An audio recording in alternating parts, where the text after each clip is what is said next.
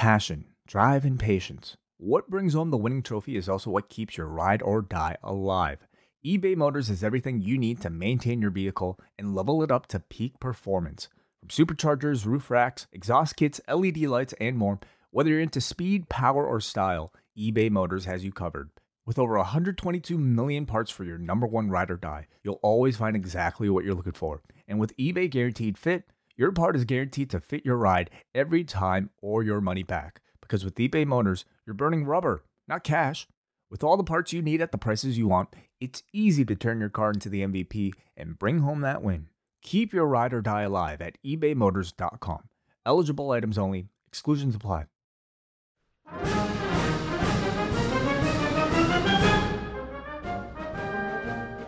Hello, everyone, and welcome to the long and winding Royal Road. This is episode 14. My name is W.H. Park, and of course, this is the show that we look at the greatest era of in-ring action in the sport of professional wrestling of all time, and that is the 1990s era of All Japan Pro Wrestling. And today I kind of planned this show a little late. So I was kind of scrambling around to think of a guest to bring on. And I thought, you know who I should bring on? I should bring my first repeat guest on to this show. And who better than the person who I think is probably my favorite podcaster in wrestling podcasting right now. And that's from the Grapple Spotlight, Mr. JP Houlihan. JP, how are you, sir? Very well, WH. I don't know if I can live up to the... it feels like very high praise for me, but... absolutely delighted to be back talking more All Japan, classic All Japan. So very, very happy to be doing this. Well, I say like you're probably my favorite podcaster because I'm a patron of the Grapple Patreon, yes.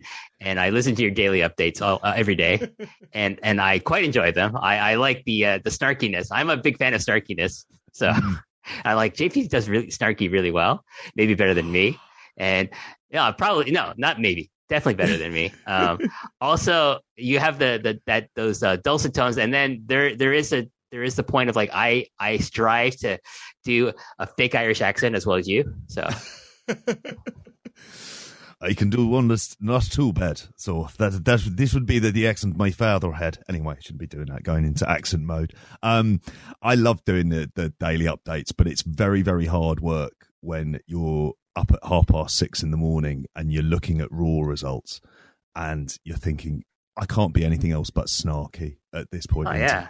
So I would drive away all the WWE fans of the post wrestling patrons if I actually did regularly like main roster reviews. They would just I did it once, and they fucking hated me. The fucking Vincels who are patrons of post wrestling. I'm sorry, like.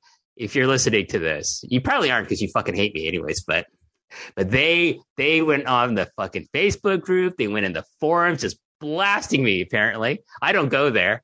But was this the wedding when you were watching the Miro and Lana wedding in Japan? I don't remember which one, but no, I think it was after that because like it was something where like I was just like going off about how this is stupid. What? I think they were offended because I was making fun of Otis. I was like, who's this gesticulating gross piece of garbage human like with this stupid gimmick? And people are like, you hate Otis, what's wrong with Otis? And I'm like, are you like I wasn't looking There's at loads this wrong with Otis. But people were sending me like screenshots of this shit and I was just laughing at it. I was just like, whatever. Like these people mean nothing to me.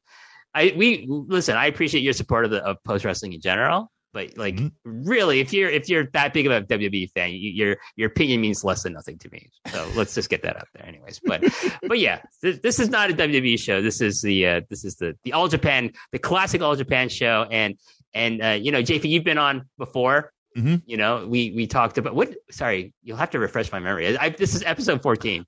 So I can't remember every show I've done with people. So what were you talking about last time? Jumbo versus Misawa. Oh yeah, 1990, October 1990. That's that. Now it's coming back to me, and that was a great match. That was a great podcast we did. Today we're going to talk about Misawa again, but with a different person. But we'll get to that in a second. What's been going on with the Grapple Patreon for you guys? It's been great. It's been absolutely brilliant. We've had like such like great support. Like we've really, really like thoroughly enjoyed it. And we're basically doing kind of, we've got into a pattern now of we do like a kind of a show for the patrons each week. We do the daily updates and then do the weekend shows as well. But it's a lot of the stuff. Like the next show we're doing is reviewing. Do you remember the documentary Gaia Girls? Oh, that has the greatest dropkick by from Mako Satomura of all time. Yep.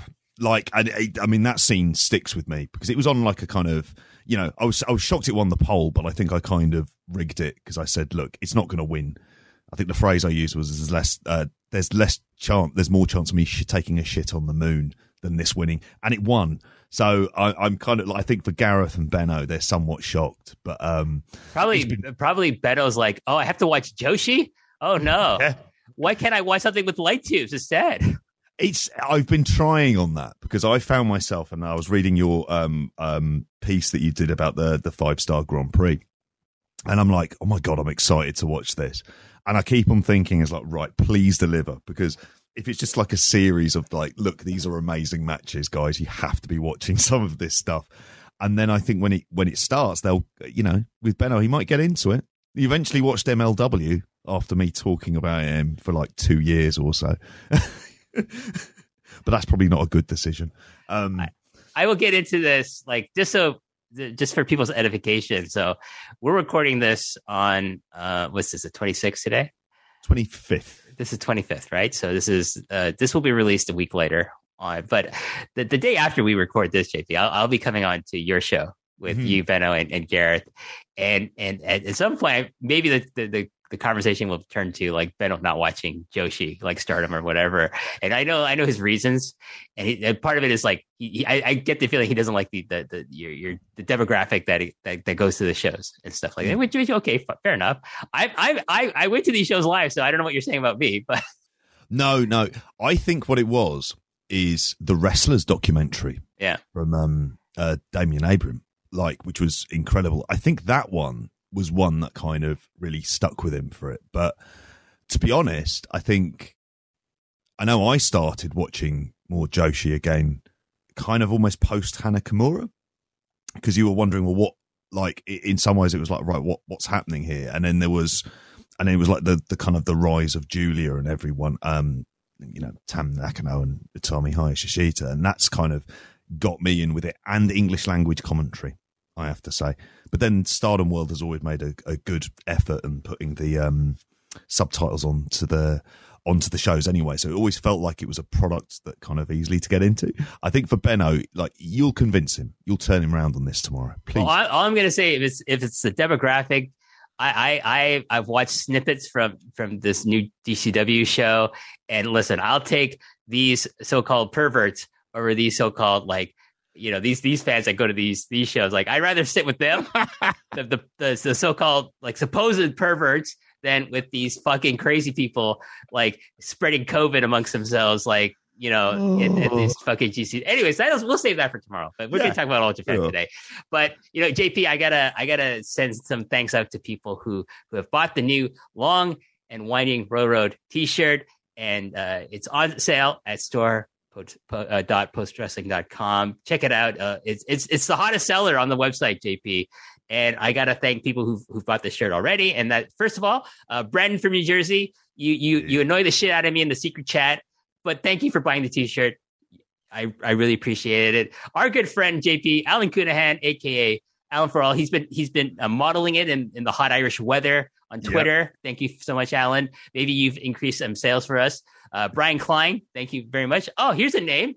Dr. Keith Lipinski bought the T-shirt. That's awesome. Hey. Good lad. Keith. Dr. Keith, if Dr. Keith buys it and wears it, then so should you. That's what I say. Their man in Ireland, Neil Flanagan. Thank you very much, Neil. John Ceno from Shot in the Dark. Ashley Lane. Our friend Rich Fan from the Pro Wrestling Torch. A lot of people in the podcasting business have been buying this shirt here. You know what I'm saying, JP? Wow. Yeah. Yourself, JP Houlihan, has bought this shirt. Has it arrived yet, JP? Do you know what? I got a notification that it should be in the country tomorrow. So I'm hoping for that. I've ordered that and I've ordered a dad cap. And as soon as I get them, you'll see a picture of me wearing it as well. Because it's a great T-shirt and a lovely design. I went with the white one. You went with the white one. I think black and white are like neck and neck in terms of how popular they are. Let's continue on. Joey Bay, my good friend Joey Bay, he bought a T-shirt. And Eric Jones. So everyone who's bought a T-shirt so far, thank you very much. And then hopefully next episode, I'll have even more names to say to this list. We'll see. Oh, I reckon you will. It's a lovely T-shirt. So you just need to model it on your group chats with your patrons, JP, and then they'll be like, "Where can I get that?" And then you just direct them towards store.postwrestling.com. There's a kind of ongoing joke I have with the patrons. Certainly when I do when we do the live video recordings of like generally wearing like a shirt that could be themed with it. So I think we were talking about Noah. I was wearing a Congo T-shirt and stuff like that. And I think as soon as this one's getting in, it's like, I like kind of getting it. I'm hoping, fingers crossed, that it'll be here tomorrow. It's at the weekend. So like I'm quietly optimistic. Might have it for tomorrow. Well, thanks to all the people who've bought a T-shirt so far, including yourself, JP. But let's talk about today's match that we're going to review. And JP, what are we going to talk about today? So we're going to be talking about Mitsuharu Misawa versus Akira Taue from the 15th of April, 1995, the final of the Champions Carnival. That's right. And this is a really famous match in the sense that it is the only Akira Taue singles match that has ever been rated 5 stars by Dave Meltzer of the Wrestling Observer. It's fascinating for that, isn't it?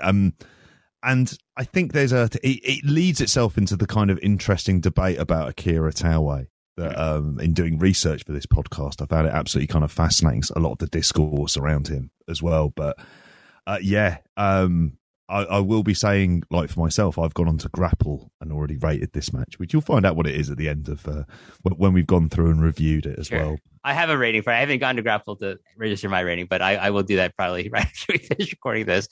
But maybe before we get into the actual tournament, we're going to do a bit of background on the tournament here, but let's talk about Akira Taue. He is a member of the group known as the Four Pillars of Heaven with Misawa, Toshiaki Kawada, and Kenta Kobashi. And he's always been regarded as kind of the weakest link of those four. But at the same time, it's like, well, I mean, if you're the weakest of 3 of the greatest wrestlers in the history of wrestling, that's not a bad place to be. And, when I first started watching All Japan, I was not a huge fan of Akira Taue. I was probably one of those people, a skeptic of like, why is he in there? Why is he getting such a high spot in the company? I don't get it. It's not until years later. And I'll say like when he was in Noah, it's like, where I start to really appreciate like his uniqueness, because he has a very unique style of wrestling because of his body type, because of his height, because he's very lanky. He does not look athletic, which I'll probably reference a lot in this review.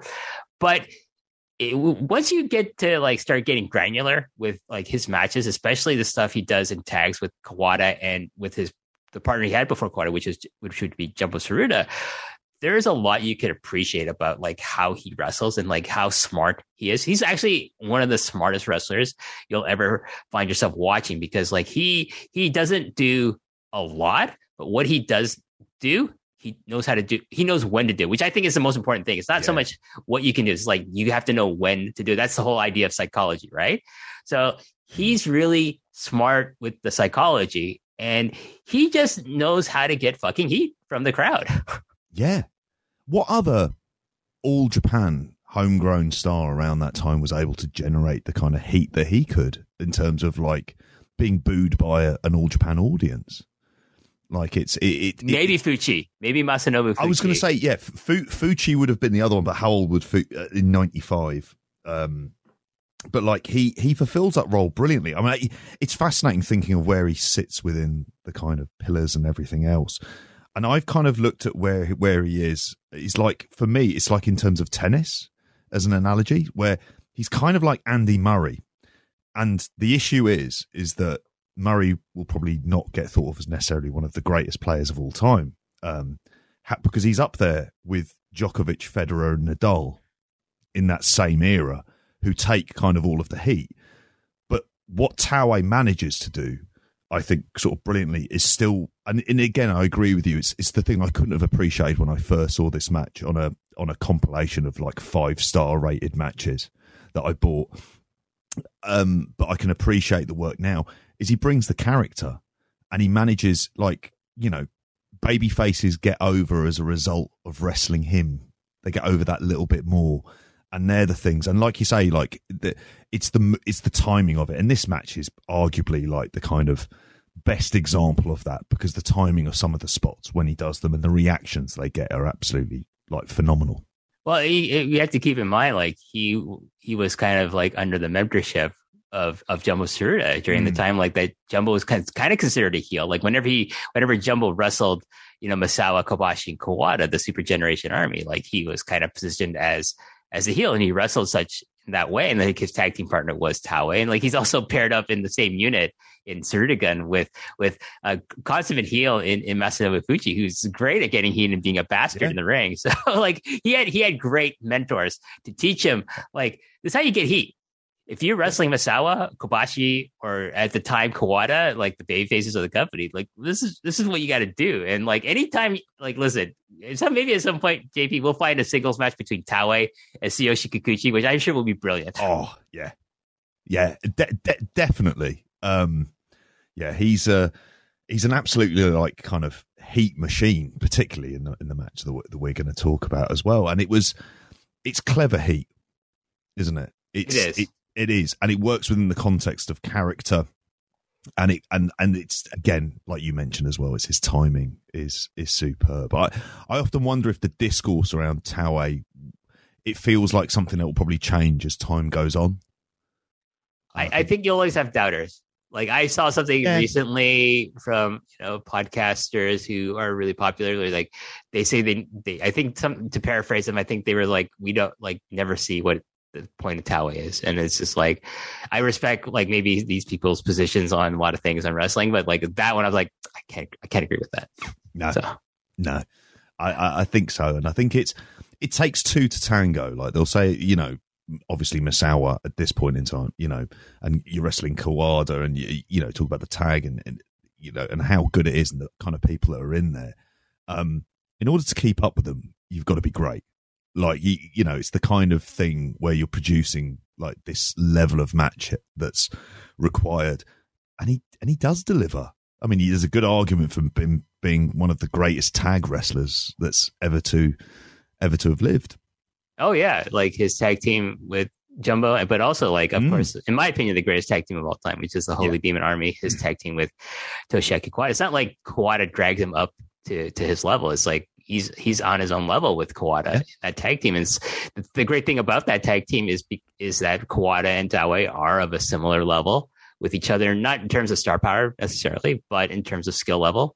Like, and they're different skill sets. Like their stylistically, they're very different, but they complement each other really well. Like I liken it to very much like a kind of a better version of the Hart Foundation, you know, like where Bret Hart and Jim Neidhart like complement each other really well because they were so different. But I do think Bret like elevated Neidhart, right? Oh, in terms of skill level. But that's not the same case with so Holy Demon Army is kind of like a better version of that. In like, like, you know, Kawada lends more star power to Taue, but he, you know, Taue's there stylistic, like as a skill level, it's there. Just stylistically, they're different, but it complements them so well.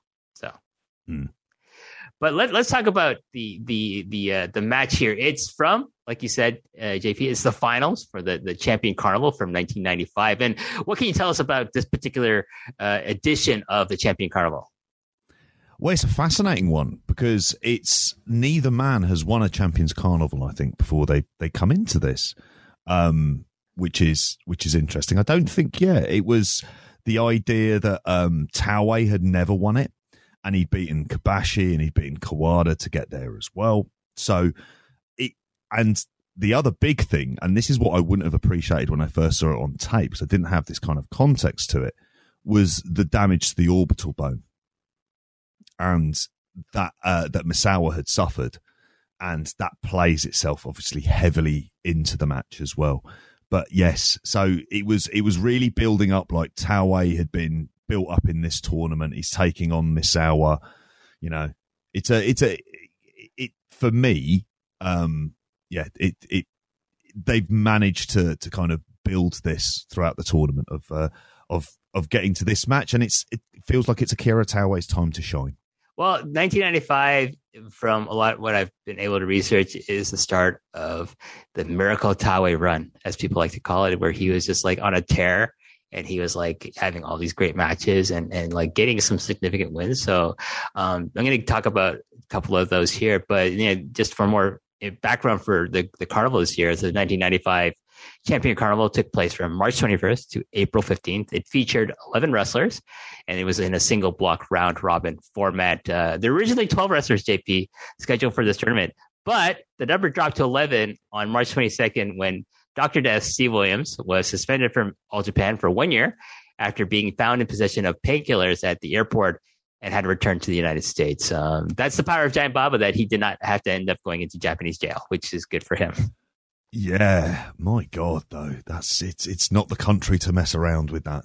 No, as we've seen many times, and many Gaijin wrestlers don't seem to understand that. Yeah, if you have a problem with prescriptions or anything like that, maybe coming to Japan to work is something you have to really, really give a lot of thought to. So anyways, but the participants in this, these 11 participants that were in this tournament, and I'm going to talk about their final points that they accumulated throughout it.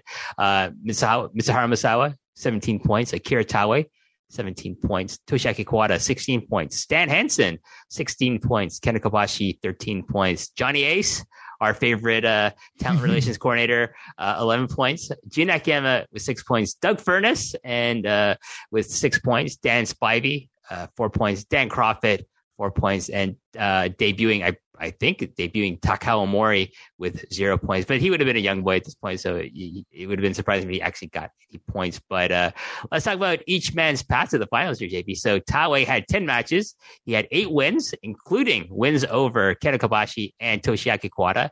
He suffered 1 loss only, and that was to Stan Hansen.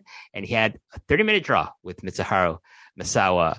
Misawa's path, 7 wins and 3 draws. So his no losses at all. His 3 draws were with Stan Hansen, Toshiaki Kawada, and with Taue. So as you referenced before, so Misawa fractured his orbital bone 9 days before this particular match in his draw with Toshiaki Kawada, which seems to have a lot. He gets injured a lot when he faces Kawada. Funny that, isn't it? Might have something to do with the fact that they I don't know if it's at this point that they legitimately hate each other, but they tend to hurt each other a lot in their matches. They do. I'm kind of thinking it is possibly around that time where Kawada's gone, right, I'm just leathering it in at that stage, and that the animosity must have been there for that. But my God, when you look at the looking through the matches that Misawa had, like, not only does he have 3 draws of half an hour, he's got a couple of matches around the 20-minute mark.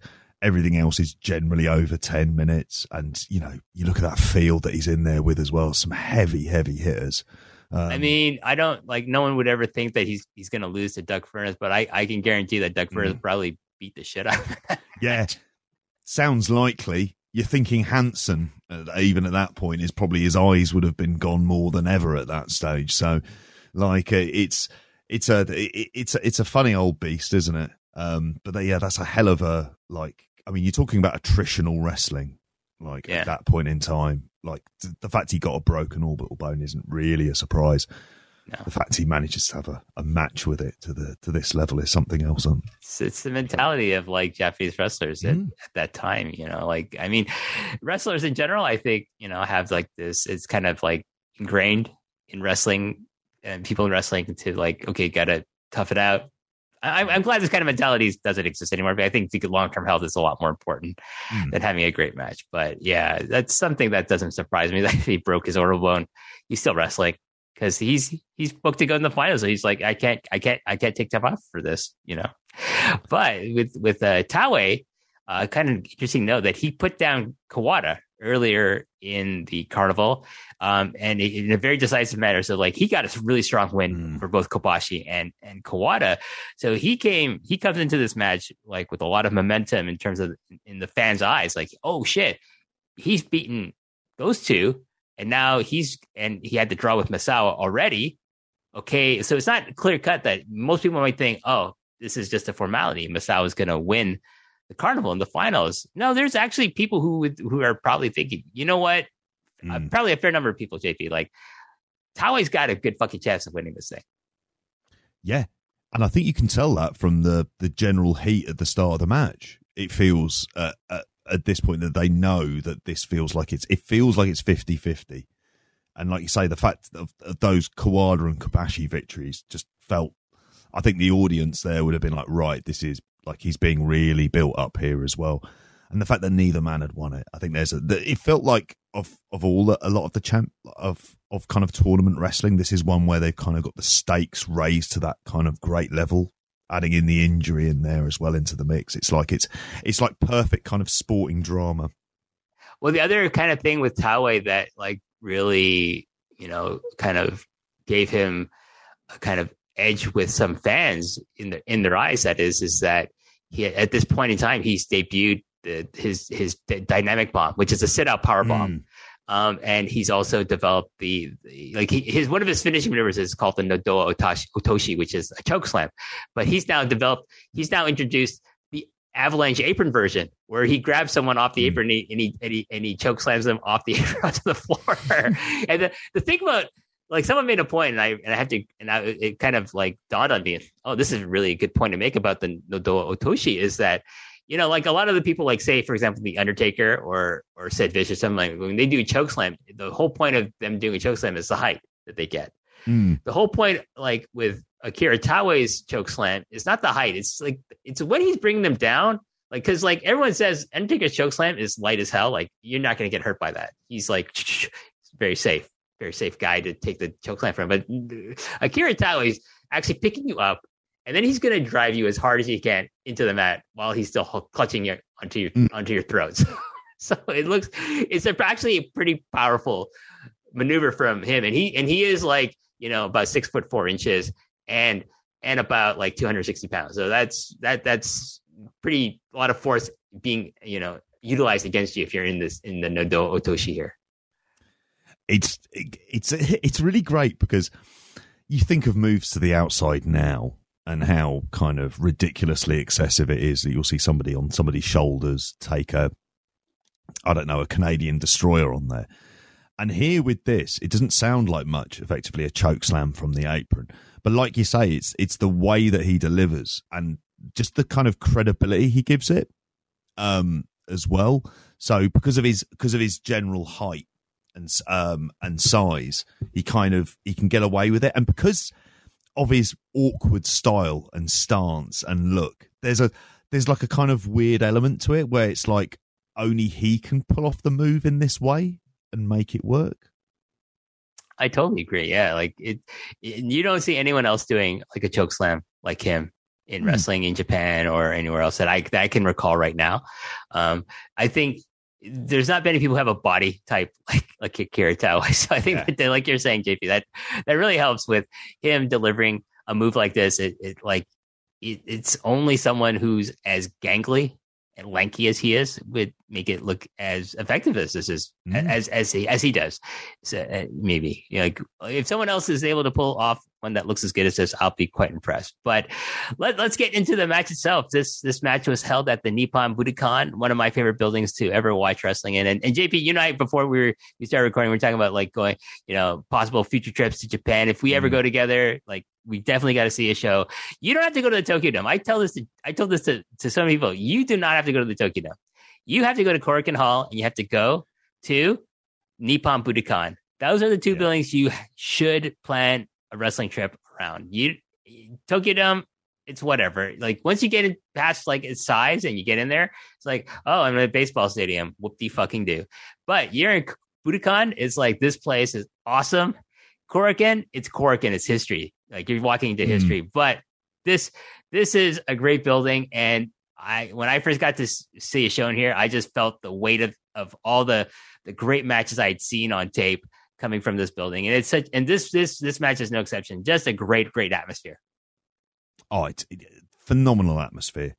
It's a shame on the version of this match we don't have the entrances, because it's one of the highlights is when you talk about Budokan is Misawa coming to the ring to his music and the crowd chanting Misawa, Misawa. It's just like a kind of a sight to behold, like just and obviously his kind of stoicism, but it's one of those things that really kind of hits you about watching wrestling from this period of time. And this was very much in the midst of how many sellouts they had in a row, wasn't it?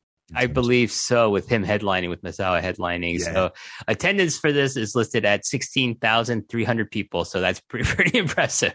Jesus, that's something, isn't it? That's, 16,000. I mean, and they look packed in, and they're absolutely up for this as well. And even the really smart guys the businessmen in suits in the front row, like even they look kind of pumped for it as well. Well, I think a lot of them are just like those are comp tickets. I think so. They didn't pay for them, but they're still getting into it. So lucky them, haven't it? Yeah. Watch history. But you're talking about the crowd, and then like we missed the entrances on the version that you and I watched. But we get the introductions, and Akira Taue is introduced first by our ring announcer, and he gets a vociferous mix of boos and cheers. There's an equal amount, I feel. But it's not just a Misawa crowd in this building. There are Taue supporters in the audience, and I think you got to come to the fact that Misawa is the ace of the company, and he's never won the carnival, and like they're there to see him kind of like get his due with winning the carnival, maybe for the first time here. Yeah, and it's. I think this is when we were speaking about it earlier on. It's like you get that real feeling of stakes in this match. And that's something that wrestling doesn't really get right these days, where it feels like these are big kind of matches with a lot on the line. And like you say, just it's fascinating, the kind of movements of the crowd in like sort of throughout this match. But, and it's how Taue manages to kind of almost get around the cheers, if it makes any sense. So, it's phenomenal. And that crowd as well, it doesn't let up at all throughout. No, there are ebbs and flows, but like once it starts flowing, it doesn't stop. Yeah. So JP, why don't you lead us through the match itself here? Yeah, I mean, I think the match in and of itself is kind of summarized at the very beginning, where they kind of have their first lockup, and then it's a case where he goes for Taue goes for what I was thinking of, like snake eyes, and because of the orbital bone, and Misawa kind of blocks it, manages to get away. He goes for the elbows, and Taue manages to block those. And I think in that kind of little sequence, you've kind of got a nice summary of what this match is going to be, of telling you the story where Taue is not going to be worried about going for the injured eye, and the crowd know that. And the thing that Misawa is always going to be doing is using his elbows to kind of create space. And you've kind of got it. I think in that kind of moment when they do that, it kind of sets it up. The crowd kind of lose it, and then they kind of have a stance. They kind of have a bit of a face off. But yeah, it's a tremendous opening. One thing I made in my notes that I specifically wanted to mention is that Taue's Snake Eyes maneuver better than Kevin Nash's. Oh God, yeah. It feels mad. There's like Snake Eyes as the kind of move, and I'm just thinking, please don't tell me this is all derived from Vinny Vegas, because that would be that's a hell of a long way, isn't it? Going from like a kind of that was his original finisher in WCW. God, maybe it was the other way around. Maybe secretly, Big Sexy is a huge All Japan Roller Road mark as well. If we go back and like sort of go through his matches, maybe Kevin Nash has been implementing a very Akira Taue based offense for years, and that's what Steve Austin maybe should have chatted to him about on the Broken Skull sessions. I think they were too drunk to recall in the 90s, maybe. That episode, true. But I think you make a really great point with Misawa. Like, he's really wrestling on the defense here. He's not the one charging in. It's Akira Taue is pretty much on the offense, and he's going. Yeah, he's a lot of his offense is early on, and actually he's able to get decisive advantage, we'll talk about like that orbital bone, that's his target, and he's not afraid to use it, and the crowd respond to it accordingly. Yeah, they do, and I think in that way, like it kind of just gets that extra level of engagement straight away for that being the case, and it's also kind of good character work because it makes you realize that if there's something to be exploited for Tao Wei to get an advantage, he's going to do that. Like and it doesn't matter if it hurts you. It's like, no, well, I'm going to do this because it's going to have an extra kind of impact. And I think it's noticeable as well that a lot of the crowd, a lot of the match, the camera will focus on like Misawa kind of like feeling his eyes and kind of squinting. And towards the end of it, it looks like kind of like it's quite closed up. And it's brilliantly done because, again, it just sort of adds that drama and it's a constant reminder that he's going to be battling with this. And like you say, it just puts him on the defensive. Yeah, so, for Tao Wei, he's the first one to gain advantage in this match.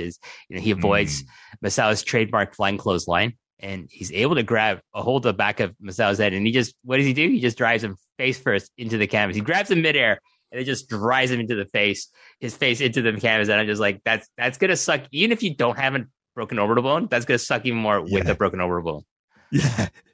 Yeah, it's brilliant. Just the way that he waves it off, and it's the kind of disdain as well that he does that. Of just going, I'm not going to fall for that. So then from there, Misawa is just like, oh, God, my face hurts. I'm going to roll out to the floor. So he rolls out under the bottom rope. But is he safe out there, JP? No. And it's a wild dive, isn't it?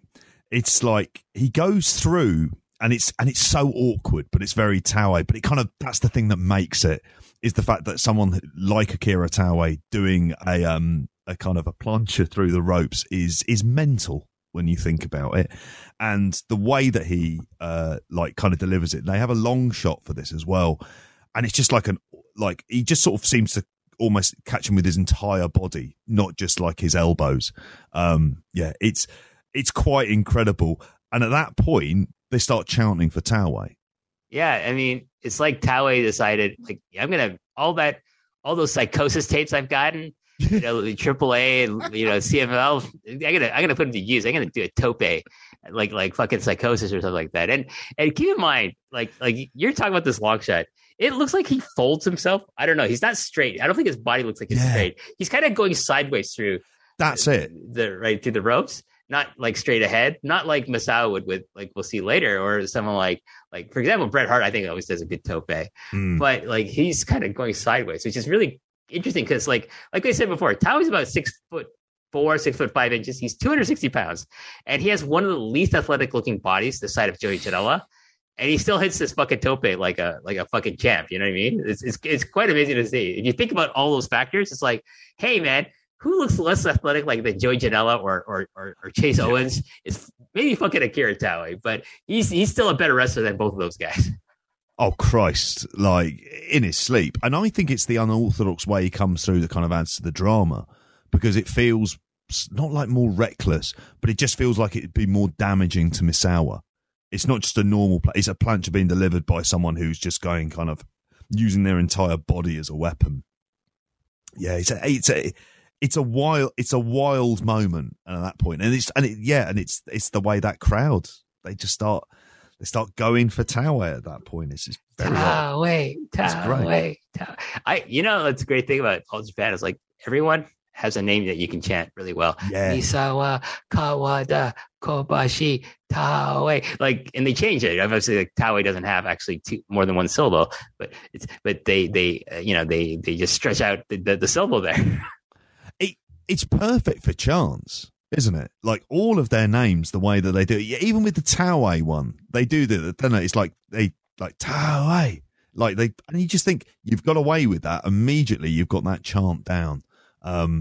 There's a God. I'm imagining my friends, the Ogdens, who like to come up with chants that they would have probably embraced this period of time, being able to do kind of chants to these names because they absolutely lend themselves perfectly to it. I've heard their slander of the great Giant Baba. I don't take any. I don't pay any countenance to the Ogdens and their chants of like my favorite wrestlers.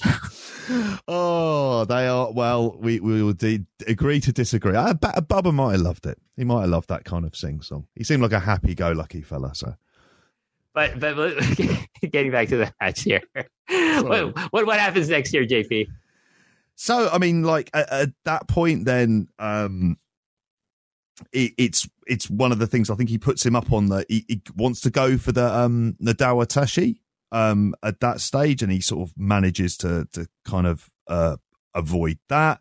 And it's kind of like a lot of it is on like Taue on the offense until he delivers like a diving clothesline spot, like when they're running the ropes, which is like one of the kind of moments of like kind of weird like energy, and it's already at that point in the match where we're still quite early on, where it's very much like Misawa having to be like defending, fighting from underneath up against like somebody. I kind of compare Taue in wrestling styles to kind of like a southpaw boxer as well, where it's very awkward and unorthodox, and it doesn't look good at times, but it's always very effective.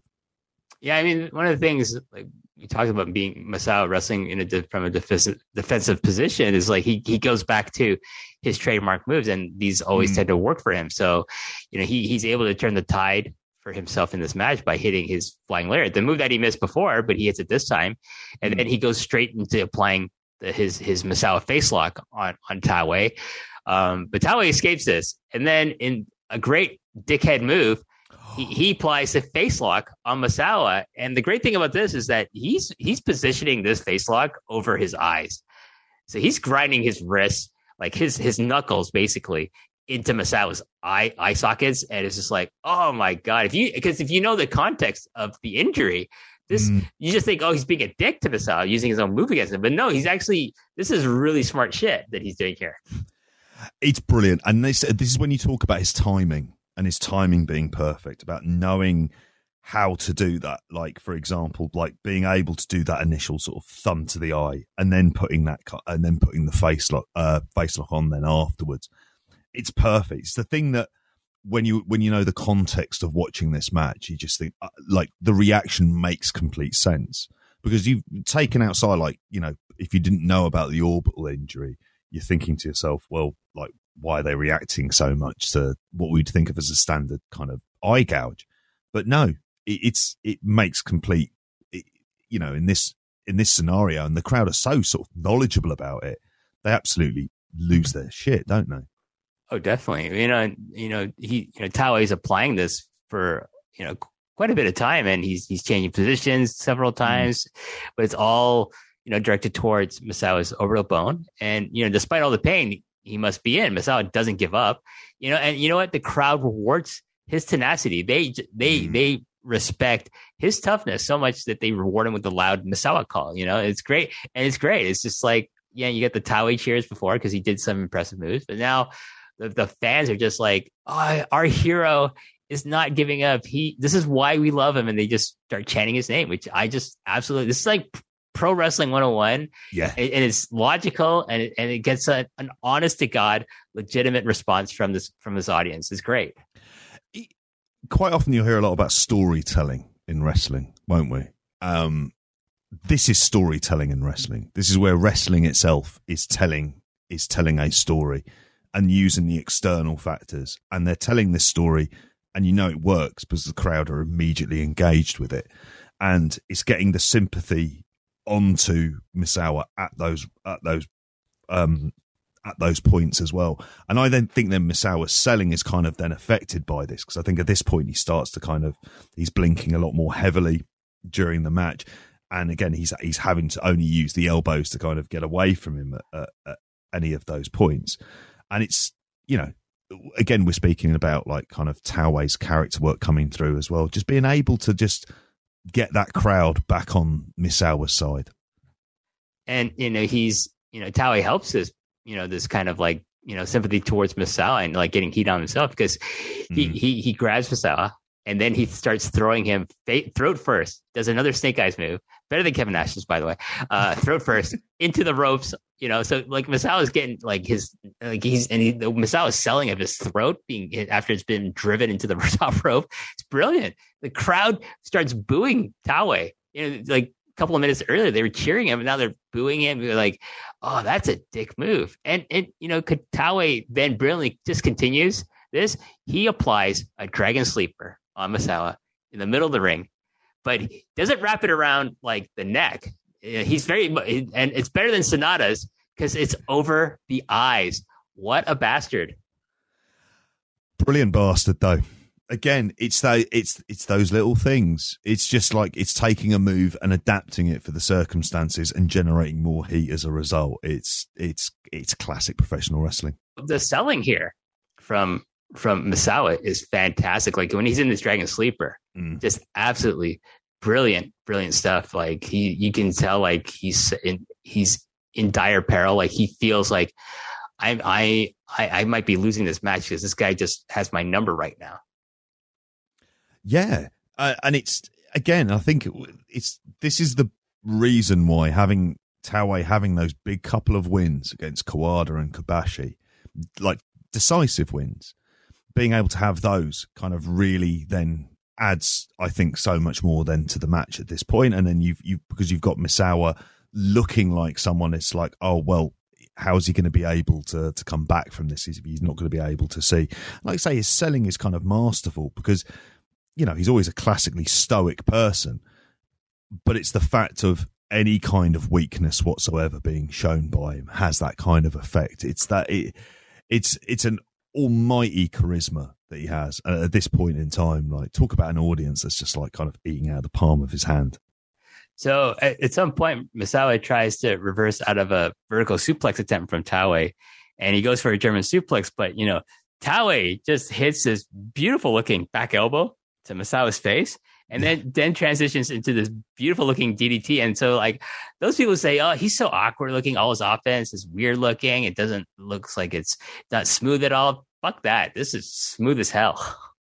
No, it's absolutely smooth as hell. I mean, like in all of this, it completely works. I mean, he's got kind of like a Barber-esque frame, hasn't he? Really? Yes. But it still works. Like it's still his timing, his positioning in the ring is completely spot on. So like when he lands that DDT, I mean, it's lovely. It's a nice DDT. But then like everything else when he hits his sitting powerbomb later on. I mean, this is like someone who like he knows exactly what the hell he's doing and is doing it to the best possible effect. Well, you mentioned like that he's he kind of like looks like Giant Baba. Like I kind of feel like my theory was always like, oh, he gets the push he does because like Baba looks at him and thinks like, this is me. If I was wrestling in the 1990s, this would be me. I'd be Taue. Taue is me. So that's why he got the push. But no, because Taue is actually a very, very talented wrestler in his own right. But I don't think it hurts that like you can see kind of Baba. He's kind of Baba-esque in his frame as well in some ways. Yeah, it is, isn't it? But then how over was Baba? In those ways, it doesn't feel like the frame kind of, I think maybe to a Japanese audience at that moment in time, I don't think they would have reacted to his frame as much, possibly. I mean, I'd imagine like, Kobashi and Kawada and Misawa, even at this point in time, they're all very jacked and good looking guys. But I think at this stage, like it's the differences that make him stand out. And I think that's the things I think to really appreciate with Akira Taue, whether it's his wrestling style or his physique. Well, you just on a side note about Baba, like if you look at him and who's his contemporary would be Antonio Inoki, right? Like Antonio Inoki was like the better athlete, but I think Baba was probably the better babyface of the two. Yeah. So he was so likable. Like it didn't matter that he didn't look like, an athlete like Antonio Inoki or, Seiji Sakaguchi did. The fact that he had so much charisma, like made him as big a star as he was. And I think, Baba, I would say, was probably more popular than Inoki in terms of like, how much people, he was a beloved figure. Whereas like, I think more people maybe respected Inoki as a wrestler rather than, but like more people liked Giant Baba as a babyface. And you see that if you've ever gone down the YouTube rabbit hole of looking at like Giant Baba media appearances on commercials and stuff like that, he's kind of got especially later on, he's just got this kind of like gentle giant granddad feel to him of like, of someone you just think could easily kind of enter into like the kind of, part of that culture at that point in time where people would grow up and they'd see this guy and he looks like this kind of gentle giant. So I can completely understand like him being more popular. And that was his role also in All Japan, wasn't it? He was the good cop to Makoto Baba. And that's probably like the thing for him is probably easier if he's just the good cop all the time. Life's not too bad. No, I mean, he definitely has a better reputation among foreign wrestlers. Like, Bruno Sammartino has the famous story where he refused to work even though like Vince Sr. had the relationship at that point with New Japan. Like Bruno said, I'm not working there. I only work for Baba because Baba's my friend. And like to the point where I don't know if you ever heard this story. Like I think it was like on Bruno's appearance before he passed away, like with Dave Meltzer, doing that very famous interview. Like he's talking about like, oh yeah, I mailed him one of my Cadillacs because like Baba was complaining about the car size in Japan. And it's like, oh, you can have one of my Cadillacs. And he just like shifted to him because like he for free. He sent it to Baba for free because like he respected Baba that much and he liked Baba that much. So I mean, Bruno Sammartino likes you and you're a wrestling promoter. That's got to say something. Yeah, that pretty much is it, isn't it? I mean, that's the ultimate sort of stamp of approval. And Bruno for a long, long time. If he doesn't like you, my God, you know about it. But in this case, it's like one of the things with Baba is you'd never hear the bad stories, and you'd never hear anything about like. But he also has all the respect of it. I mean, I'd say the one thing is actually Baba's not on commentary for this match, is he? No, it's the regular commentator whose name I forget, but it's Mitsuo Momoto. Like, so it's Ricky Dozan's son who's doing and I quite like hearing his voice when it's like, I love hearing Baba's voice on commentary, but if you don't get Baba, Mitsuo Momoto is like your second best choice in my opinion. So he has that kind of deep voice as well. And I remember on the episode you did with Brian Elliott, and he spoke about it. It's like Baba sounding like, is it like the teacher in Charlie Brown? Yes. Which that's now stuck with me every single time. Oh, he definitely has that, deep voice that sounds like it's being like filtered through like 17 different Brian Eno effects or something like that for sure. But back to our match. At this point, Taue is like thinking, okay, like I got to start polishing off Misawa here. So he tries for one of his signature new finishers, the dynamic bomb. But, Misawa's not at that point where he's going to get into this move at all. So he is able to reverse it into a Frankensteiner for a 2 count. Then Misawa rallies his offense with this beautiful series of elbows and kicks, including one to the back of Taue's head that just knocks Taue down to the mat. From there, there's a elbow and spinning back kick to the head that sends Taue through the ropes. And then Misawa himself follows up with his own, version of the tope, the elbow suicida, which I love this name. I'm just glad the commentators always say elbow suicida like that. And like every time he does this move. And then from there, like the match doesn't stay out there that long. It goes back into the ring itself. And then, Misawa hits one of his flying elbows. But, it's a vicious looking elbow strike to Taue's face, but he only gets a 2 count for this. And, rightfully so. You don't want the match to end at this point, JP. Oh, God, no. But it's also the way that, like in terms of a comeback period, it's not sort of one that doesn't feel like drawn out and protracted. It's a case where like kind of Misawa is having to kind of be more intense because he's fighting from underneath. But yeah, couldn't be ending it with that. But you know what, though? I mean, this crowd is biting on these finishes early doors, isn't it? Like, I mean, even sort of like from the 10-minute mark, they're like, yep, like they're completely with it. So like they're doing something right.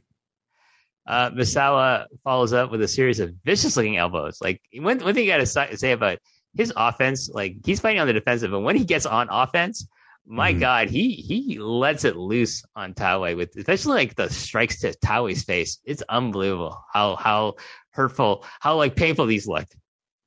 Oh God, it's it's completely nasty.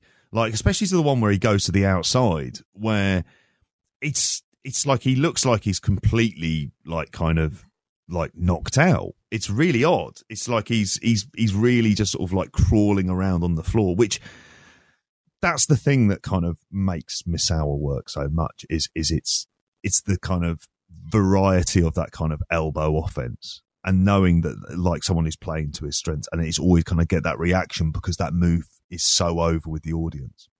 Yeah, and from here, like he goes for the Tiger Driver, but Taue, smartly realizes where he is. He gets to the rope, so he blocks being able to get lifted up in the Tiger Driver. But Misawa is okay. He goes for more, another flurry of elbows to Taue, including a rolling one that a rolling elbow that knocks Taue into the 21st century. A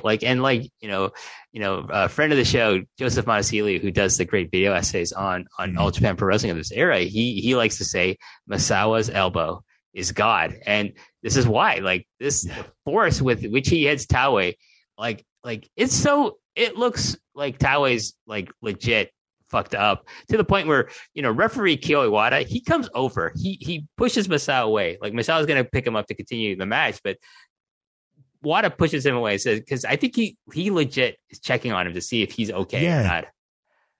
Yeah, you do get that impression for it. Like it really feels that way. The crowd start cheering for him again as well around that point.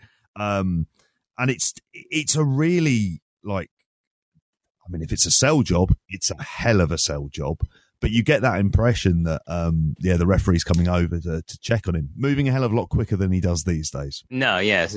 We will not talk about Kyo Iwata in the year 2021. Yeah. It's much more fun to talk about him in the year 1995 because he's probably the greatest referee working in wrestling at this point. Yeah, exactly. And my God, he's having to do his work, isn't he? He's really having to earn his money at that point in time. But it's great the way that I think you adding these little kind of elements to the match and these elements to the story, in the fact as well that it's just sort of showing that Misawa's elbows again. It's the thing about getting that move even more over and making it look even more devastating. I mean, Misawa decides, okay, he looks like he's out. I'm gonna go for a pin. He gets 2.875 count here before Taue kicks out. To a great reaction from the crowd. Taue. Then wisely rolls out to the floor to catch a breather, where we see his comrades in the Holy Demon Army, Yoshinari Ogawa and Masanobu Fuchi, looking over their comrade in arms with a lot of concern in there, especially Ogawa. He's like, is this guy okay? Like, I just saw him take a vicious elbow to the face. And it was mad watching Ogawa because I was thinking to myself, there's a Noah match I'm meant to have watching with him coming up in the year 2021. But yeah, like you say, it's always great. Like it's one of the kind of visual delights, I think, is looking to the outside with all of the various kind of faction members and the seconds and thirds who are coming to the ring with them as well. Is it just adds that element of legitimacy, and I like that kind of cramped ringside with the photographers as well. I think it just adds much more to the kind of drama of like having your team in the corner. Yeah, I always like it makes the wrestling feel legitimate. Yeah. When you have photographers and seconds and they're not interfering. They're there just to lend, moral support to the person in the ring. It's so much more preferable for me, at least, than like a bunch of idiots wearing Bullet Club t-shirts, constantly interfering in someone's match, especially if it's a world title match. And it's just like, wow, this sucks. I don't want to see this in wrestling, in my wrestling that I want to watch. So, but from here, a back suplex from Misawa gets a 2 count, and then he goes again for the Tiger suplex. But Taue luckily gets to the ropes again. He's a good ring general. He knows, he has ring awareness. He knows how to be able to stop these moves that are probably gonna end the match for him. From here, Misawa goes back to the elbows, but Taue counters with an eye rake, and this is great. It's a simple eye rake. It's like you see in every Jim Crockett Promotions match featuring Tully Blanchard, and it gets the crowd to boo him so loudly because it's again the context. It's he's going after Misawa's injured eye socket. Yeah, and he's not. I mean, he's cheating per se in that very kind of small way, but it's absolutely perfect because it's also it's the thing about him being so on the defensive and just going, right, this is a way that I know that I can change the context of this match is just by raking him in the eyes. And obviously viewing, if you don't know the story, like as I say before, like the first time round, like it you lose that kind of nuance of why the crowd are reacting in that way, which just shows you the kind of small, like those small little piece of psychology and the timing of when it's delivered as well. And then like at that point, like, you know, it's also him doing it again, and then he rubs his boot in his face as well, and it's just like, and at that point you think, oh right, the fucking gloves are off here. Taoei's not going to be dicking around. He's going straight for the injury. Well, this is the kind of, quote unquote heel work that I love seeing in the context of Japanese wrestling. What's Taoei doing? He's not like spraying someone in the face with a can of fucking cold spray or using a fucking broom or anything shit like that. He's exploiting an opponent's injury, and he's being unsportsmanlike. And this elicits a reaction like that you don't see too often in Japanese wrestling in the last 10 years, when you get other people doing heel stuff that they think is heel stuff. But I think, a lot of the reaction fans give to, let's just say the Bullet Club, like let's say Kenny Omega and the Young Bucks, and at the height of like Kenny Omega's like god awful junior heavyweight championship period, where he's like the Young Bucks are interfering and people are booing them.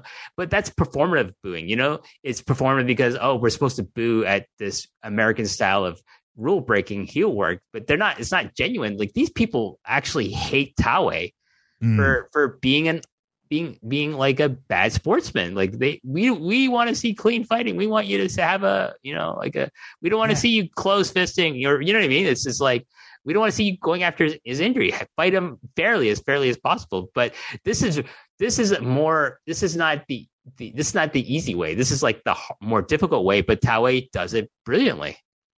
Yeah, absolutely, and it's something that the other three pillars are not able to do. We spoke about it earlier on that Fuchi would be the one that he would have been learning quite a lot of these tactics from.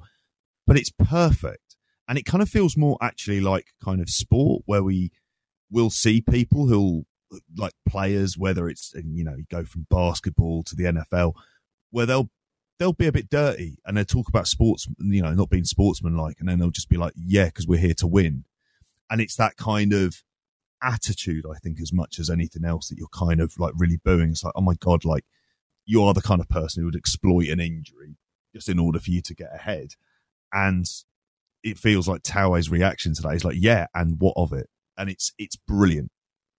I mean, he says, he just continues. He puts an exclamation point on everything he just did before by picking Misawa up and then drives him face first into the top turnbuckle. So he's like, yeah, you can boo me. I'm going to win this match now because I got him where I want him, because like I'm going after his eye, from here, like, Taoei does actually show a great deal of athleticism, because he hits one of the most beautiful drop kicks in wrestling at this point, because he, for a guy so awkward looking, he does have a really nice looking drop kick. This knocks Misawa to the floor, and here Taoei grabs Misawa off the apron and gives him a backdrop suplex onto the floor. And so Taoei's already on the floor. He's not doing it from the apron himself. He's, Misawa's on the apron, but he's on the floor. And like, so it's not as dangerous as it might sound here. And from here, Taoei wants to hit his Nodo Toshi choke slam off the apron to the floor. And keep in mind, these kinds of spots were rare and new in 1995. Like by 1997, 98, they're a lot more commonplace. Definitely from 2000 to now. Oh yeah, apron spot, whatever. Yeah. And do you know what? And it doesn't it doesn't mean anything these days. And here it does mean something, because like the tease for this, immediately the crowd kind of know what it is, and they know that this is like a new and exciting move, I suppose, for them to be able to see. But they also kind of are aware that it could be obviously very, very devastating. And it's like it's fantastic. And the only thing that like kind of Misawa's got to kind of fight him off. He's just sort of belting him with the elbows. But it's a great tease, obviously then leading to the spot that we'll see later on. And even with the backdrop driver, again, it's things that these days that I kind of really loved when rewatching, that makes you think, oh my God, like, do you remember that point? Like a backdrop driver to the outside, like it really means something. Whereas these days we don't have that. I don't want to sound like some sort of Jim Cornette arsehole type of just sort of not like slow it down, make things have meaning. But this is where I think it kind of really works best of like, no, don't do this now. Tease this spot, build it up. So when we do deliver on it, it's a much bigger deal. No, definitely. I do think, people like to reference this period of like Japanese wrestling, particularly All Japan, and saying this, I was influenced by this, no, Ring of Honor is like this, right? But I think they take a lot of the surface and none of the substance. Yeah. They've taken the drops to the head. Like sometimes it's like as that being the kind of big thing from it, rather than what the point of, King's Road is. And that kind of build up and gradual storytelling. Back in the ring, Misawa goes for a kick and Taue is able to grab the leg. But, Misawa, quick thinking, he hits Taue in the face with like they say enziguri. It's not an enziguri because it's not to the back of Taue's head. So people who don't know, like a shot to the back of the head, that's an enziguri because that means back of the head. To the face, to the front of the face, that's a gamengiri. So he hits it kind of a gamengiri, but not with his foot, with his other knee, which I think just looks really impressive. He follows that with a senton and a frog splash, which elicits a 2 count for him on Taue. Misawa hits more elbows and goes for a rolling elbow, but Taue ducks that and goes for a back suplex. Misawa lands on his feet. This is a great sequence. Misawa lands on his feet. There's a bridging suplex to Taue. 1, 2. Taue kicks out. The crowd, this is one of my favorite crowd reactions. They start stomping their feet in approval, and they are audibly becoming unglued here. And I can say that I have many times at Budokan Hall and Korakuen Hall and in Osaka's, Prefectural Gymnasium, I have done the foot stomping. It's better than 1, 2, that fucking bullshit. Stomp your feet, people, especially you UK fans. Start learning how to stomp your feet instead of doing your stupid fucking chants. I would go along with that. The stomping of the feet is something I'm a big fan of. But yeah, by Christ, the crowd lose it. Like at this stage, they really do. And this is it. Like we've gone through at this point, sort of various the kind of ebbs and flows of the match, and they are completely with them, and they're buying these moves, even though they know that they're not like the traditional finishers. I think it really says something that the crowd are reacting in this way. From here, Tiger Driver, 1, 2, kick out. Taue commentators does a great Tiger Driver. Tiger Driver, yes. Taue blocks another Tiger Driver, so Misawa attempts a vertical suplex, but Taue reverses that, sending Misawa over his head and onto the apron. So then Misawa lands feet first on the apron. It goes for another elbow, but Taue responds by blocking that shot and then simply chopping like a what it looks like? It looks like a movie karate chop. He lands a movie style karate chop to Misawa's face, to his orbital bone, and my God, the crowd, their boos are so loud. It's great. Oh, it's absolutely super. But it makes sense as well that he would do that. Like it's that thing because he's on the apron and realizes actually I can set up for the I can set up for the choke slam, and it's kind of like it's brilliantly done. Like just that little. It's the simplicity of the chop because it almost feels like quite comedic in its own like weird way. Like if you see a karate chop in a film now, it feels kind of almost like silly. Well, it's the pause. I think like I watched this match twice, and I went watching this spot twice. I'm like noticing both times. It's like he chops in the face, the crowd boos, and then he pauses like he's soaking up their hatred of him. It's great. I just like he's like, yeah, I chopped him in the face and it worked. Fuck you. From here, like. He senses, like he takes that moment to soak it in, but he also like senses, oh, this is my spot. I got him now. He goes onto the apron. He grabs Misawa by his throat and gives him the Nodoa Otoshi off the fucking apron onto the floor. And it looks like he fucking killed Misawa here. Yeah, absolutely. Oh my God, this is great. Like like they completely lose it. And this is where I also think as well, you see the variation of the choke slam, because I think that the good thing about it, and it's I just love the way that like you can just see Tauei's eyes, see his arm holding onto the rope, and he's like, right, gonna get rid of that. Here we go. But it's the idea that you say about like driving him down. Like, so he's kind of landing down there with him rather than him being stood up on the apron and then just sort of doing a choke slam with him, with Misawa just sort of falling to the mat. It's that drive through. And because it's on the apron, you get to see that almost more. And that's why you can tell with the audience, they just sort of realize, well, they view that as a game-changing move and they react accordingly. Yeah, and you know, Tauei also reacts accordingly because it takes forever for him to drag Misawa back into the ring.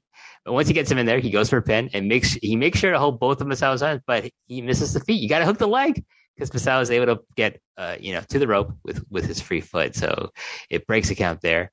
Tauei uses all of his strength to pull Misawa up to his feet, but Misawa lands one more elbow smash to escape, and to get out of the ring. And so this is his time. He's like, he knows, like, I need to recover from this choke slam from the apron. So he's outside, back in the ring. Tauei hits a beautiful release German suplex for near fall.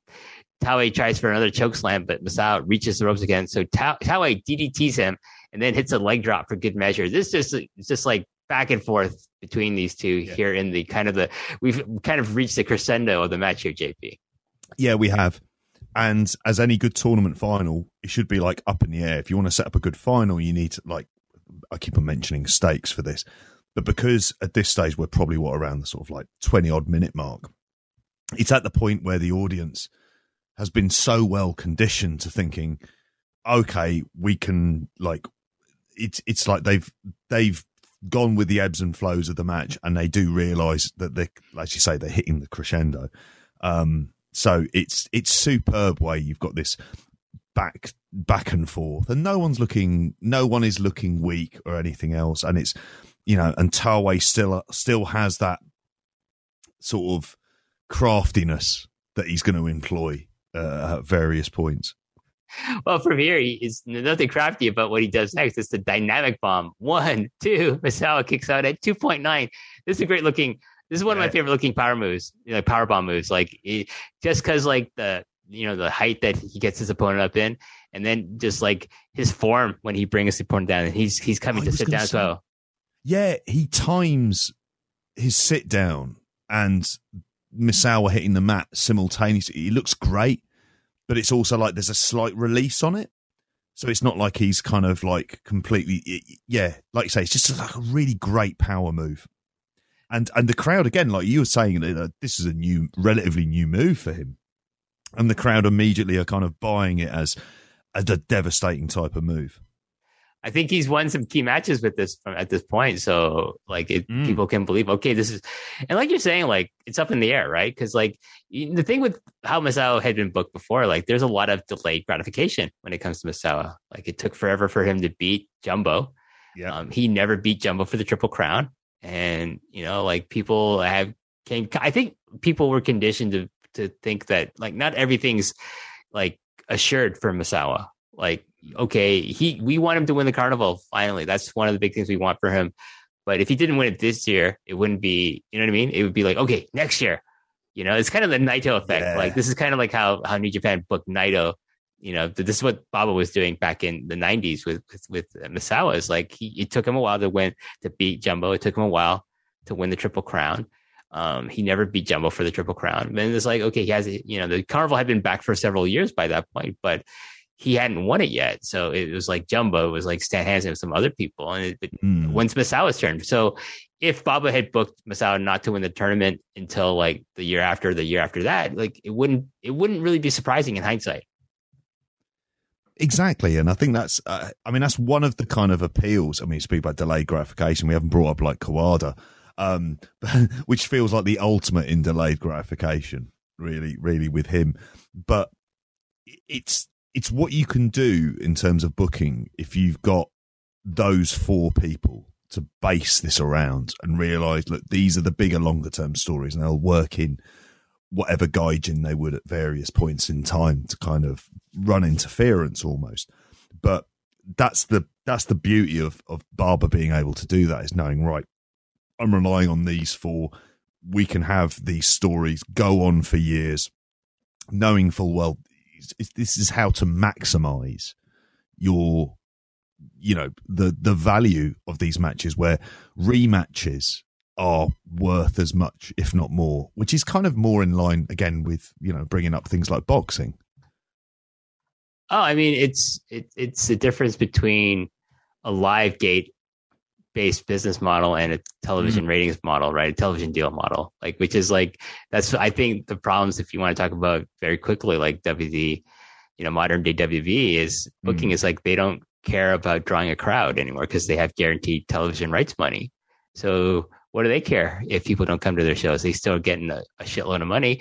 Whereas a company like the 90s in Japan is very, very dependent on pleasing the fans and creating anticipation for the next match and the match after that, because they want to continue the momentum of having celebs at places like Budokan and across the country. So they have to think, we have to have these great matches that make sense, but we also have to create the matches that people want to see between the same guys again in the future. And so, so with Misawa, it's the really gratification. We want to be there when Misawa does this, when Misawa achieves this milestone in his career, or when Kawada does this, or when Kobashi does this, or when, Taue does this, or Stan Hansen, whatever.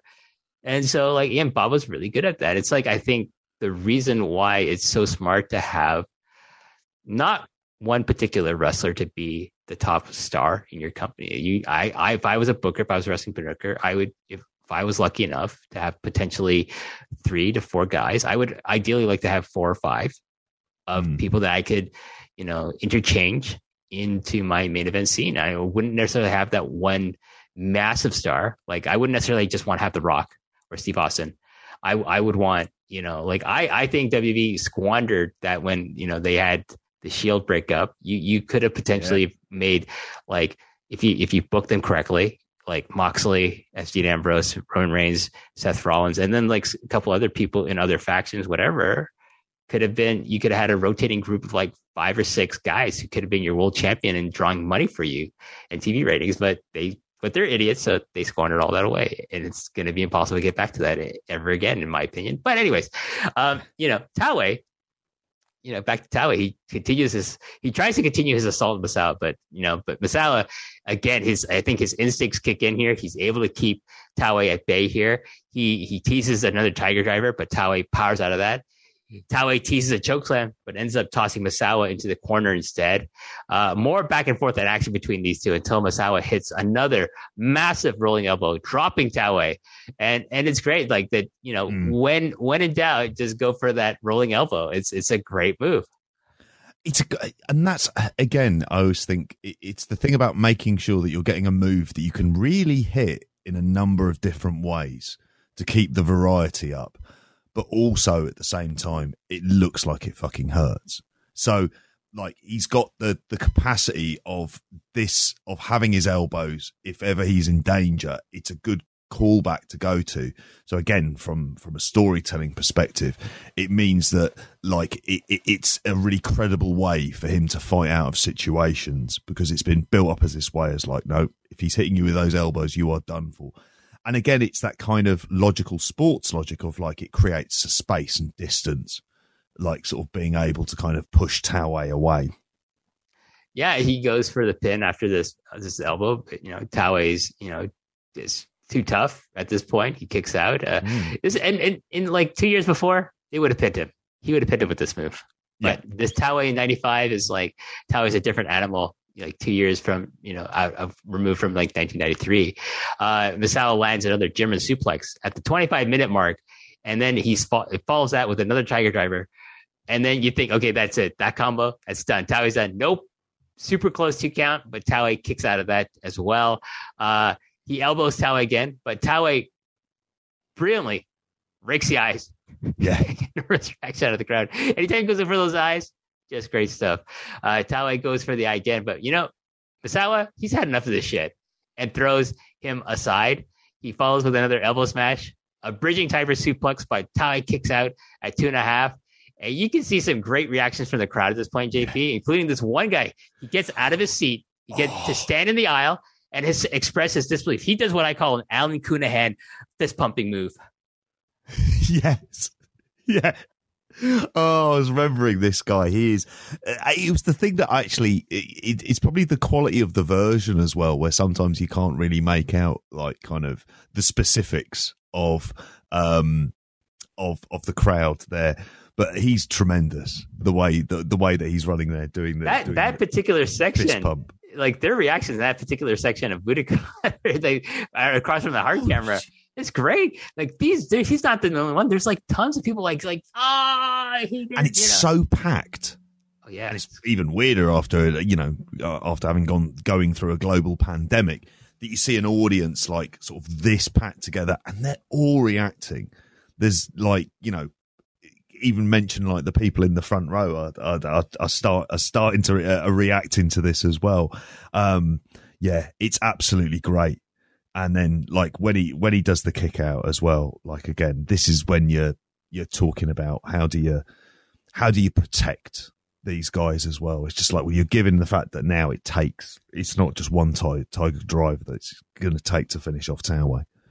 No, it's not even a Tiger driver that does it, because from here, Misawa gets up, he lands a picture perfect suplex, bridging Tiger suplex for the 1, 2, and 3, and Misawa vanquishes Tauway and is the winner of the 1995 Champion Carnival after 27 minutes and 3 seconds of an absolute battle, a war with Akira Tauway here, JP. Yeah, tremendous ending, and it's not like Tauway loses anything from not having won this as well. If anything, like the tournament has done the job of elevating him. I think it's another Misawa masterclass. The crowd reacting that way. Spartan X is playing, like people have lost their minds and they're chanting Misawa. And there's a great post sort of match sequence. I don't know. Did you watch that as well with the presentation and him being interviewed in the ring? Because that's like also like tremendous. I don't think I saw it. I think I got to the point where he does go over. I might have fast forwarded through that, but like the part that stands out for me is the part where he walks across the ring to go shake Tauway's hand for giving him this amazing match, like for his first Carnival win, and such a memorable, performance from Tauway that I think he genuinely, despite being like clobbered in the eye multiple times and causing him great pain, he still appreciated the effort from Tauway, and he shook his hand. And I love moments like that where you break kayfabe, but it makes wrestling seem more real when you do that. So, oh yeah, the context of it makes complete sense, isn't it? Because it's such a big moment. It's this happens a lot, as we say, like again, sorry to go back to kind of real sports, but like at the end of boxing or MMA, where two people would have been giving each other all sorts in the ring at the time, and then afterwards, they're going to shake hands for the most part, unless you're Conor McGregor and you're a child. But you're gonna shake hands and like kind of like show your appreciation. Because it's a tournament final, I always think that's when you want to put in those little aspects of legitimacy in there, of like the appreciation. All right, this person to get to the final has really had to prove themselves. And then by having that level of match, they've really proved themselves. And if Misawa is the kind of measuring stick, which he very much is, then he'll be looking at that and going, that's going to be one of the special matches that people talk about, and appreciating Tauway for that. Definitely. So final thoughts on this match for you, JP.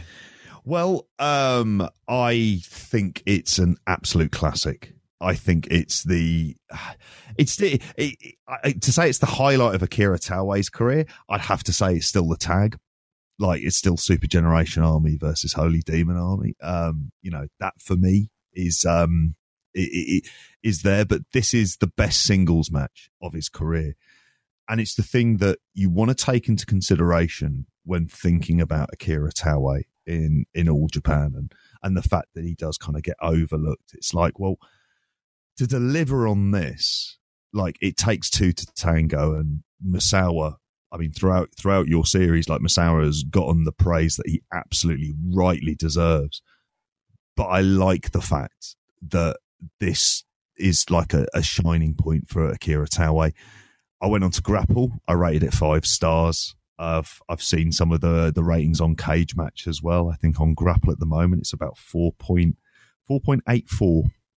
So it's in that top echelon of all time matches. Well, I did not go as high. I gave it 4 3/4, 4.75. Mm-hmm. Like I do think it's an amazing match. I don't know. For me, just my gut reaction, it's not a 5-star match. My gut reaction, and I usually go with my gut reaction when it comes to like giving something a 5.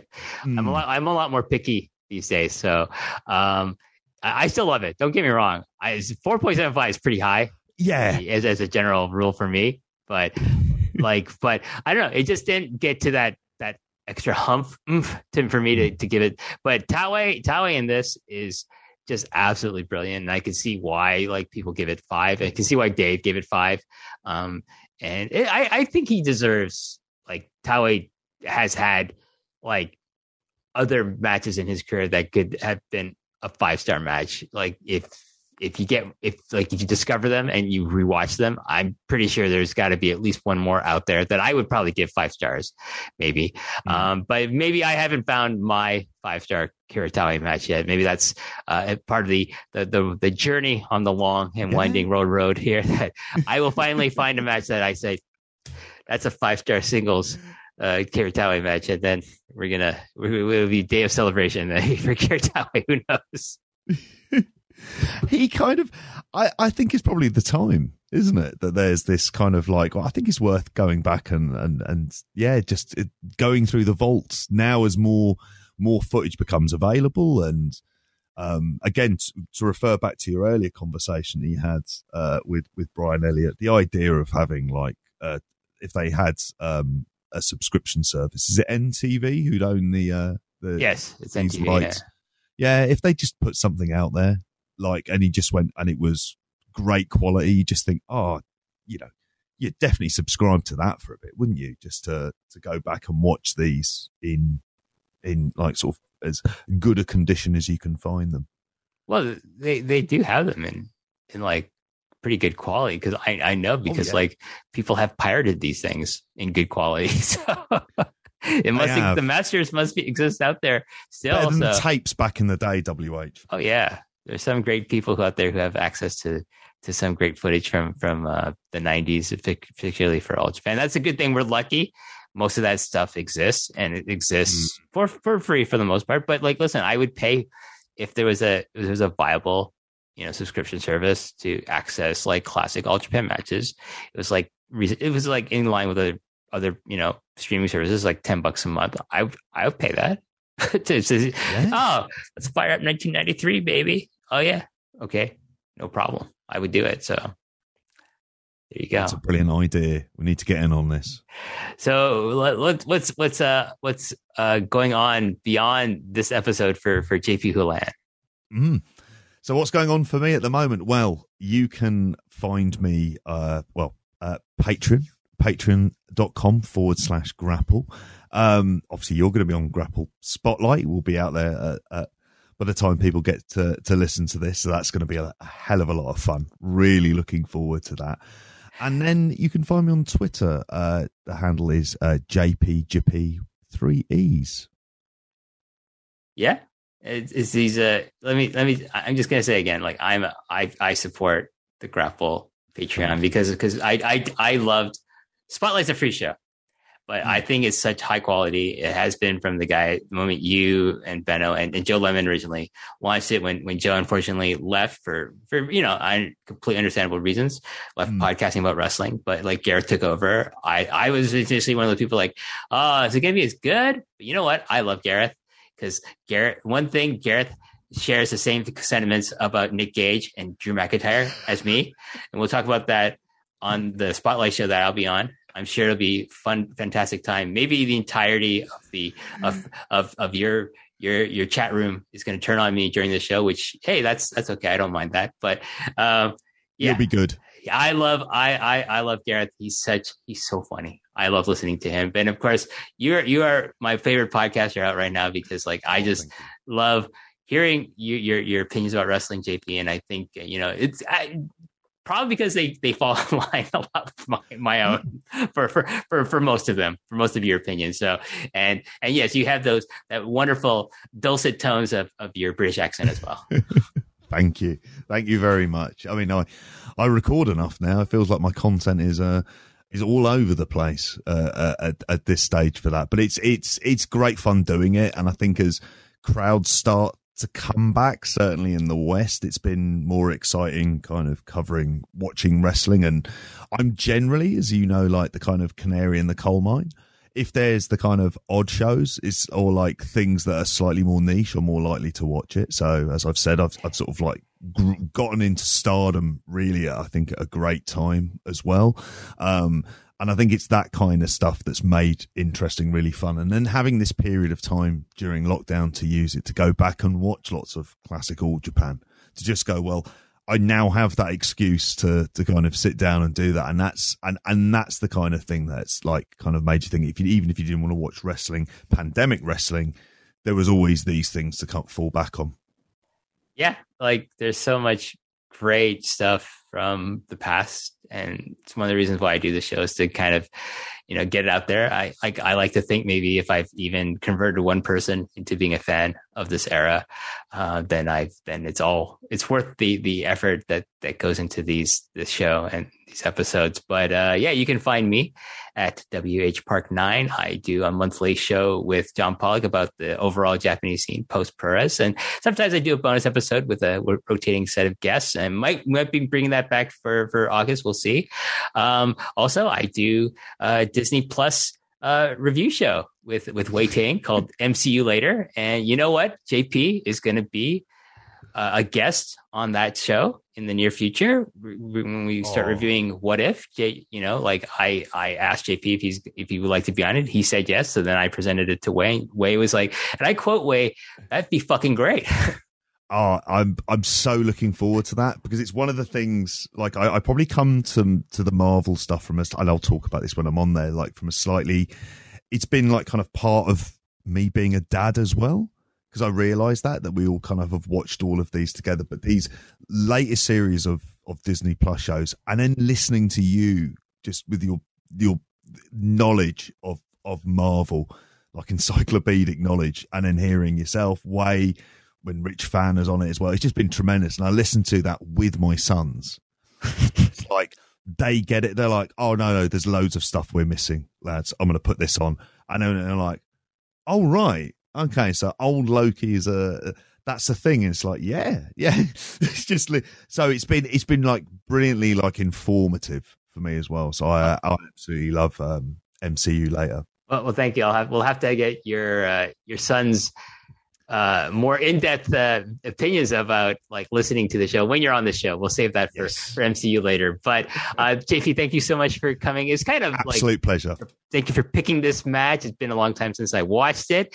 And thank you for all the great work you Benno and Gareth do over at Grapple. Thank you everyone for listening, supporting the show. Thank you to all the people again who bought the t-shirt so far. store.postwrestling.com. Just type in my name or Long and Winding Road. You'll get the link to buy the shirt. Go buy it. It's brilliant. Designed by my friend Sean McKenzie, who I work with. And I've known him for 20 years, and he came out of retirement as a graphic artist to do this. JP, do you know that?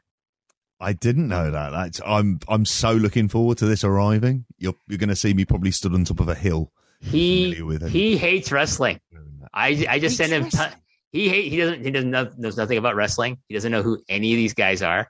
I just sent him images and I just explained their characters to him, and he came up with these images of these guys who may or may not be the real Four Pillars. Yeah.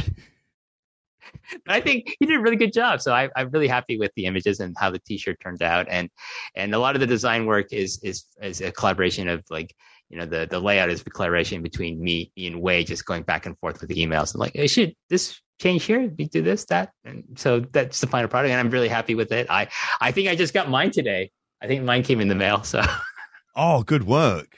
So maybe you and I will be wearing them simultaneously tomorrow. Will do. Yes. We'll have to coordinate this, and then people who are going to be watching this on the Grapple Patreon gimmick may be seeing two handsome men, one Korean Canadian, one Irish. What do you call someone who's? I'd be Irish British. I've got dual nation. There you go.